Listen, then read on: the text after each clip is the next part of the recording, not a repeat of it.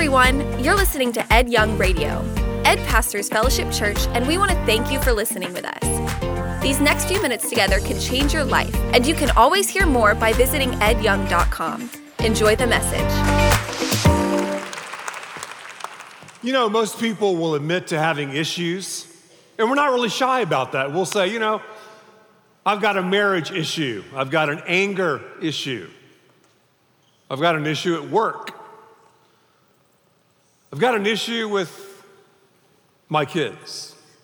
Issues. We love to talk about our issues, but there's one issue that I could safely say that every single person has.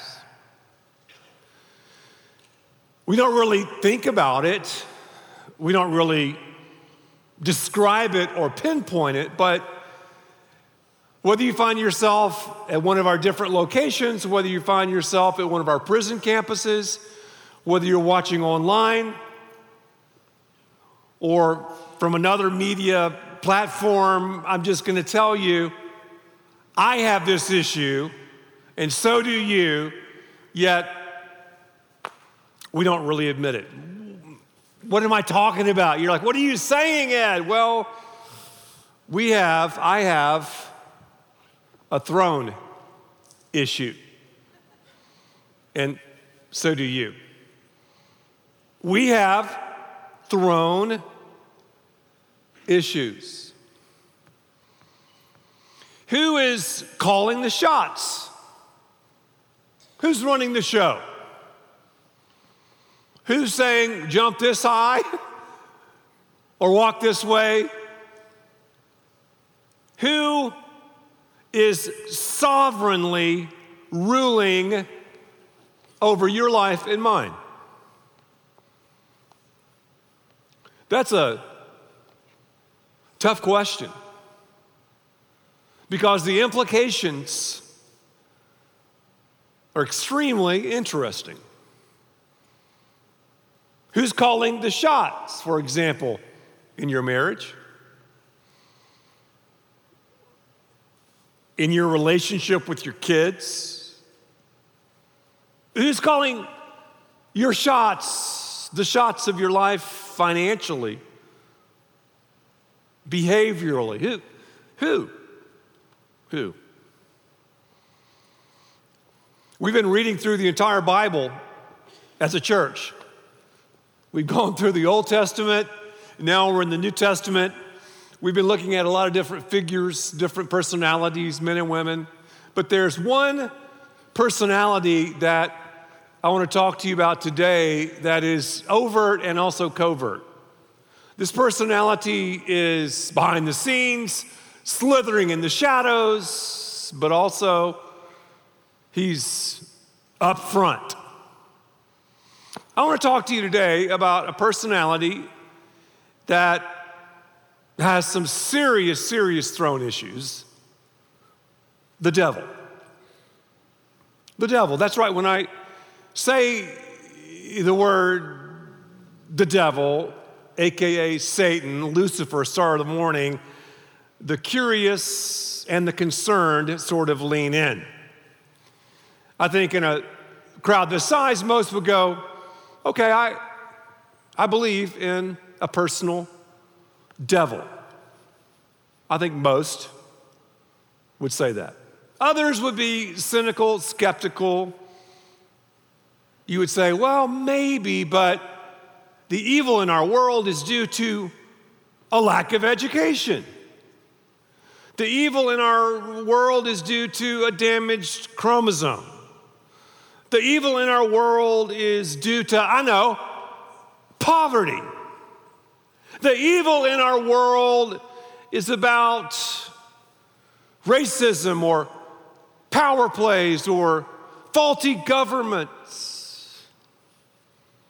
All those things obviously aren't very good,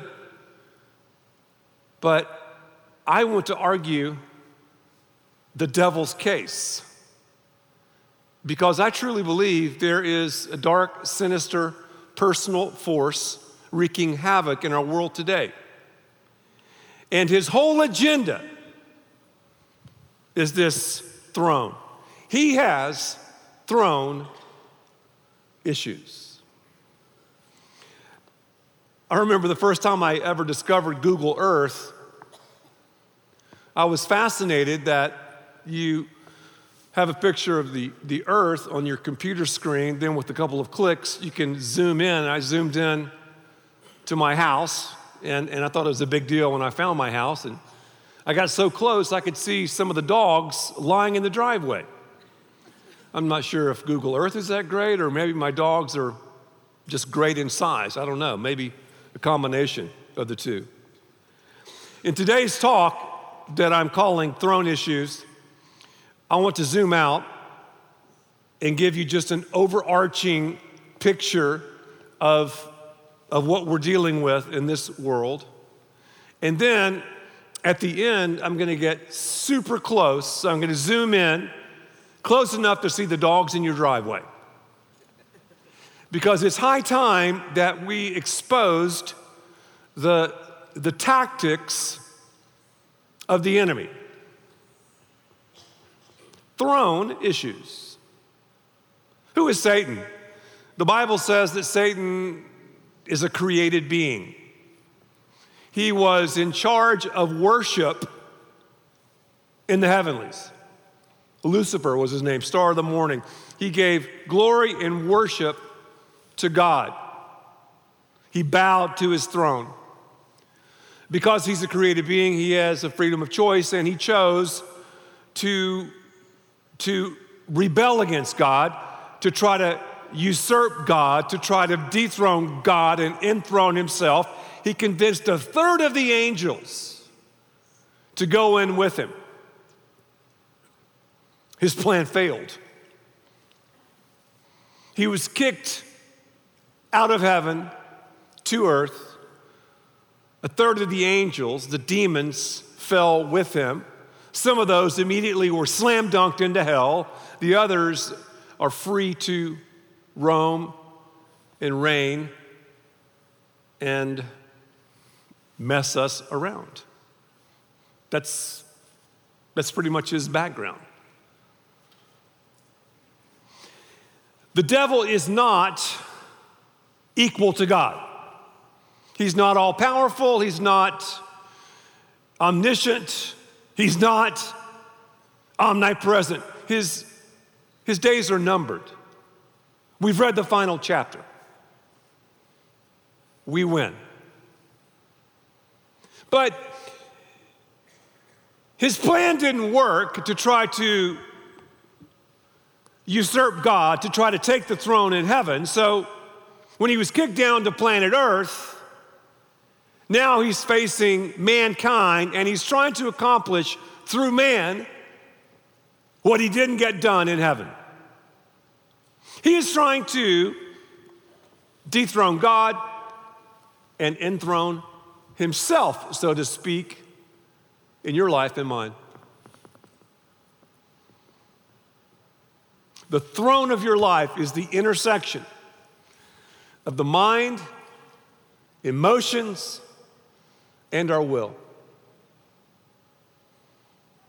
The enemy knows if he can sit on your throne, better yet, if he can get you and me to sovereignly sit on our throne, it affects and it will affect our mind, our emotions, and our will, and we'll miss, check this out now, the purpose that God has for our life. The devil is about several things. Number one, he's about perversion. God has a gift, he has a counterfeit, always. Gift, counterfeit, gift, counterfeit, gift, counterfeit. He's trying to get you off purpose, and we're going to find out he tried to get Jesus off of his purpose as well. He's also about perversion, using a God-given gift in a God-forbidden way. A God-given desire in a way that's contrary to the way God wants you and me to run our lives. Adam and Eve were in the garden, everything was fine, everything was hunky-dory, and what what did the devil do? He tried to get them to dethrone God and enthrone themselves. You know what's so funny is that the devil's ground game has been the same since his inception. It doesn't matter if you're a billionaire or on welfare. It doesn't matter if you're a pro athlete. It doesn't matter if you work in technology. It doesn't matter who you are, where you are. The devil always uses the same tactics. It's super effective. I mean, his trophy room is unbelievable. But he uses the same strategy, the same template in your life and the same template in mine. It worked with Adam and Eve. The Bible tells us in Genesis chapter 3, verse 6, and when the woman saw that the tree was good for food, lust of the flesh, and it was pleasant to the eyes, lust of the eyes, and a tree to be desired to make one wise, the pride of life. So his ground game, 3 steps. Temptation 1, lust of the flesh. Temptation 2, lust of the eyes. Temptation 3, the pride of life. It's what Adam and Eve dealt with. And they messed up. They dethroned God and enthroned themselves, and chaos resulted. 1 John chapter 2, verse 16, it continues, for all that is in the world. I mean, this is it, okay? The lust of the flesh, the lust of the eyes, and the boastful pride of life is not from the Father, but is from the world. So the devil's fighting God in the heavenlies. That didn't work. So he moves his battle from the heavenlies to earth. He's fighting man now. Then man dethroned God, enthroned self. Satan began to sovereignly rule. He knew something that was up. The devil. He's smart. You know, the devil knows history better than we do because he's lived history. I mean, he's been there. So the devil thought, you know what? The Trinity is not going to sit back and chill. They're not going to, say, well, too bad, it didn't work out. I'm going to do something else. I'm just going to nuke planet Earth. No, the devil knew that God is all about love and grace and mercy and forgiveness and reconciliation. He knew he was going to devise a brilliant plan, and we've seen it in our readings through the Old Testament. Now in the New Testament, God sent Jesus, and his goal, his purpose, was to live a righteous life, to spill his blood on the cross for the iniquities of mankind, rising again just as he said he would, obviously the death of death, thereby giving us an opportunity to be reconciled to God through Christ. So the devil was like, I'm going to fight that. So he began to search in all of the palaces. He thought the King of Kings, the Messiah, would be born in a palace, but he snubbed the stables. Jesus was born. Then he thought, oh man, I've done something great because I'll get Herod to take care of all the male children to kill them. That didn't work because Jesus and his family escaped. Then, when he was 30 years old, John the Baptist saw him and said, oh, there's the Lamb of God who takes away the sins of the world. And the devil's like, you've got to be kidding me. I thought I'd taken him out. Jesus was baptized. Have you ever thought about the baptism of Jesus? Have you ever thought about why would Jesus get baptized? I mean, sinless, he didn't need to be baptized. He was baptized because he wanted to identify, and he does identify, with sinners. Baptism symbolizes the death, burial, and resurrection of Christ. In the baptism, it was a high point in Christ's life. You have God the Father saying, this is my son whom I'm well pleased. You have the Son coming out of the water. Obviously, every baptism in the Bible was through and by immersion. Then you have the Holy Spirit descending upon Jesus in the form of a dove, obviously filling him for this one-on-one battle on the heels of this holy moment with the devil. So the devil fought God. Are you tracking with me? Fought man. Now he's trying to fight God again. Jesus, he's trying to block Christ's death, burial, and resurrection. That's what he's trying to do. So he's like, okay. Jesus is 30 years old. He's gone public. I'm going to get him. I'm going to take him out. This was after a spiritual high point. I want you to notice something. When we feel the most valuable, that's so often when we're the most vulnerable. The devil loves to attack when we're riding high. Oh, I've just closed the deal of my life. Oh, I've just preached the best sermon of my life. I just taught the best lesson in my life. I just coached the greatest game of my life. Whatever it is, that's when the enemy, many times, will come in. You see, I make the mistake of putting my blessing sometimes on ice. Do you ever do that? You don't know what I'm talking about, do you? Okay, I'm blessed or whatever. Something good happens. Oh man, I'm on a roll. Lord, I'm walking with you. I've had a couple of really good months. So I'm going to take those blessings and just ice them.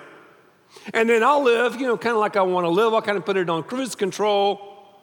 And then when I need that, I'll just thaw that blessing out, Well, it doesn't work that way. Think about the children of Israel back in the Old Testament. We read about them. God gave them and fed them just enough manna for that day. It's great to have blessings on ice and to look back and go, God bless me here, God bless me there. But day by day by day, we have to die to self and live for God. Because the bottom line is, the devil has a plan to take you out. He does. He wants you to miss your purpose. He has a plan to ruin your marriage. He has a plan to ruin my marriage. He has a plan to ruin your witness. He has a plan to mess your relationships up. He does. And what's so sly about him is it all has to do with the throne. He wants you to run the show. He wants you to call shots. And when you do so, and when I do so, we don't really realize it, we're trafficking with the enemy. Jesus leaves his baptism. He's out in the wilderness. For 40 days and 40 nights, he hadn't eaten or hadn't had any water, and the enemy comes after him. 3 steps. The lust of the flesh, I call it fast food. The lust of the eyes, fast fame. And the pride of life, fast fortune. Again, all of our temptations are grouped in these 3 areas, every one of them. Every single one. And it all has to do with the throne. So what happened? A valuable moment, man. I'm the Son of God. I'm starting my public ministry. I'm baptized by John the Baptist. Boom, I'm out in the wilderness now. But don't read here that Jesus was playing defense on his heels. The Spirit led him out into the wilderness. I believe the Spirit was like, all right, Satan, Give us your best shot. Jesus, though, was baptized to identify with us. The temptation was also to identify with us. He set aside his supernatural powers so he could rely on the power of the Holy Spirit of God during this temptation process. That's why when I go to Jesus, and when you go to Jesus, we don't serve a sequestered Savior. We serve someone who has been there. Every time we're tempted, it's an opportunity for us to glorify God. So it's not just a dog eat down, or it's not just a time, oh no, I'm tempted, I feel depressed. You're gonna be tempted. I'm gonna be tempted. It's part of it. Yet it's an opportunity to glorify God, an opportunity to humble ourselves before Him, and an opportunity to secure victory and confidence as we walk through it. The lust of the flesh, what is that? Matthew chapter 4, verses 1 through 4. Then Jesus was led by the Spirit into the wilderness to be tempted by the devil. After fasting 40 days and 40 nights, he was hungry, and the tempter came to him and said, if you're the Son of God. A little doubt. I mean, wait a minute. God the Father just said, this is my Son. And now the enemy, and the enemy takes a desire and just sprinkles a little doubt in there. The obvious application is sex. We're sexual creatures. Sex is given as a gift to all of us by the God of the universe. It's a great gift, a wonderful thing we have. I should use that gift the way God wants me to use it, within the context, the covenant of marriage. One man, one woman in marriage. The enemy, though, wants me to circumvent that. The enemy wants me, he wants you to go, you know what, I'm going to use this desire the way I want to use it. A legitimate desire in an illegitimate fashion. You have premarital sex, you have homosexuality, you have adultery, you have pornography, and ultimately it leads to chaos and devastation. We have to say, God, I submit every area of my life to you. Desires, passions, needs, and wants. And I'm going to use those and leverage those the way you desire. Because Jesus came back at the devil with the only offensive weapon we have.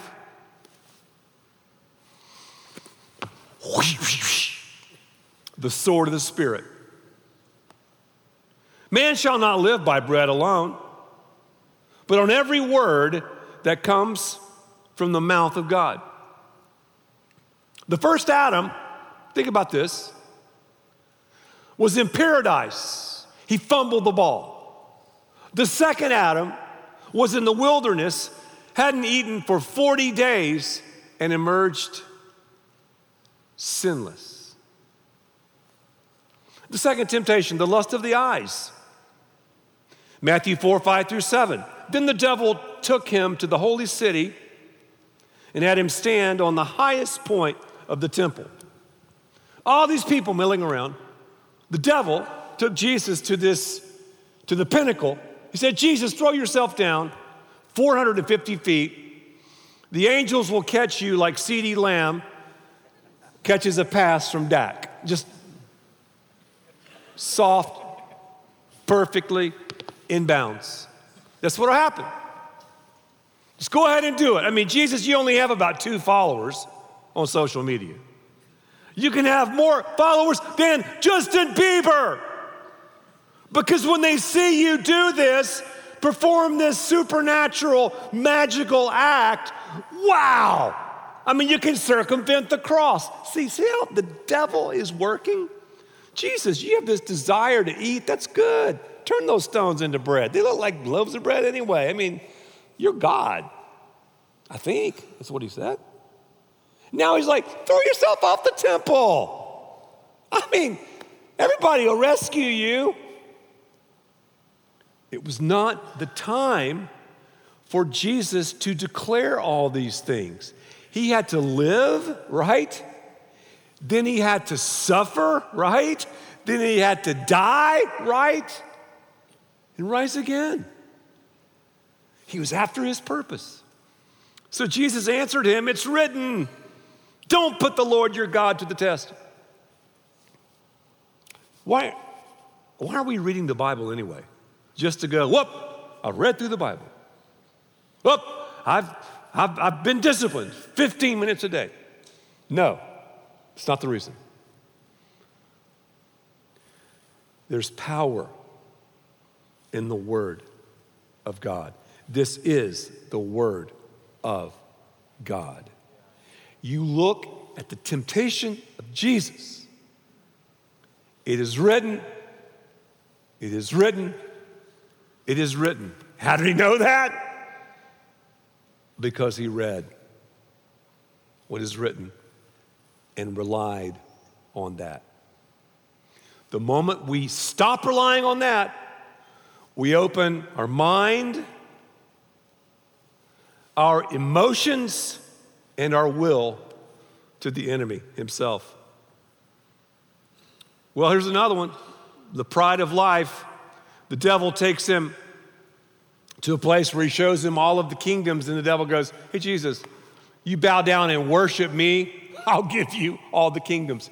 I want to laugh at that because all the kingdoms, Satan, aren't yours to give anyway. Jesus said in Matthew chapter 4, verse 10, away from me, Satan. And let me give you some advice. When you're in the throes of temptation, don't argue with Satan. Just step out of the argument and say, Satan, you can take that up with Jesus and God's word. And then it's over. For it is written, worship the Lord your God and serve him only. Satan couldn't get over this worship thing. Worship, worship, worship. Who are you worshiping? The devil wanted to worship. Worship the creature, not the creator. A battle for worship. So Jesus said, worship the Lord your God and serve him only. Then the devil left him, and the angels came and attended him. There's two points of application as we get specific, as we zoom in. Let's call these the two dogs in the driveway. The first one is surrender. Surrender. We must each and every day surrender everything, tax, title, and license to Jesus. We have to say, Jesus, you sit on the throne of my life. And we have to realize that there's a battle for the throne. Because the devil wants to secure in your life what he didn't get done in heaven. He wants a victory in your life, a victory that he missed in heaven.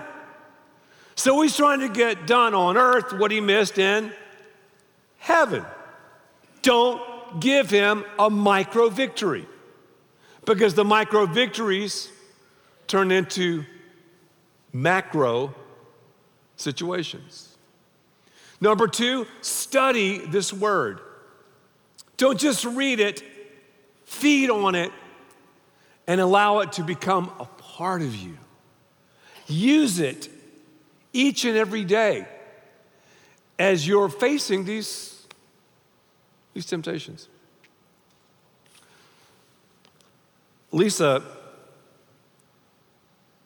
drives in a very unusual way with the steering wheel like right here. It's almost like she's eating the steering wheel.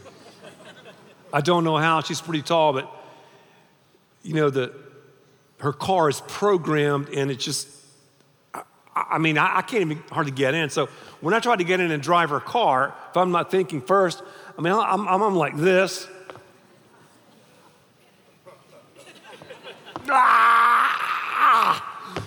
And I could barely just push the button. And then I could, right? I'm afraid that's a lot like our lives at certain times. Our lives are programmed, our seats are programmed only for our Savior. Yet we go, hey, Jesus, I'm gonna drive in my marriage. I'm gonna drive in my career. I'm gonna drive with my finances. And it doesn't really work right. So it's my prayer each and every day that you would enthrone the Lord and dethrone yourself. That you would see in your life the stakes are sky high, that you would see you're victorious, that you're more than conquerors, that you would humble yourself before God's mighty hand and see every temptation as an opportunity to glorify God. Because the issue is the throne. Throne issues. Let's bow for prayer. Thank you, Lord, for this great church. Thank you for walking with us, for being our sympathetic Savior. Thank you for giving us strength in the midst of temptation. Thank you for not putting anything on us that you're not going to give us the ability to come through. I thank you for your victory. I thank you for the confidence that comes in knowing you. I thank you for totally and completely identifying with us as you've died on the cross and risen again. So, Father, may we enthrone you and surrender to you each and every day. In Christ's name, amen. Thank you for listening, and thanks to all who give so generously to this ministry. It's because of you that we can continue this show and equip people with the hope of heaven. You can click the link in the description to support the show or visit edyoung.com. There you can also be resourced with bonus content for free, including a daily devotional. We also encourage you to share the message today with those around you. Thank you again for listening. God bless.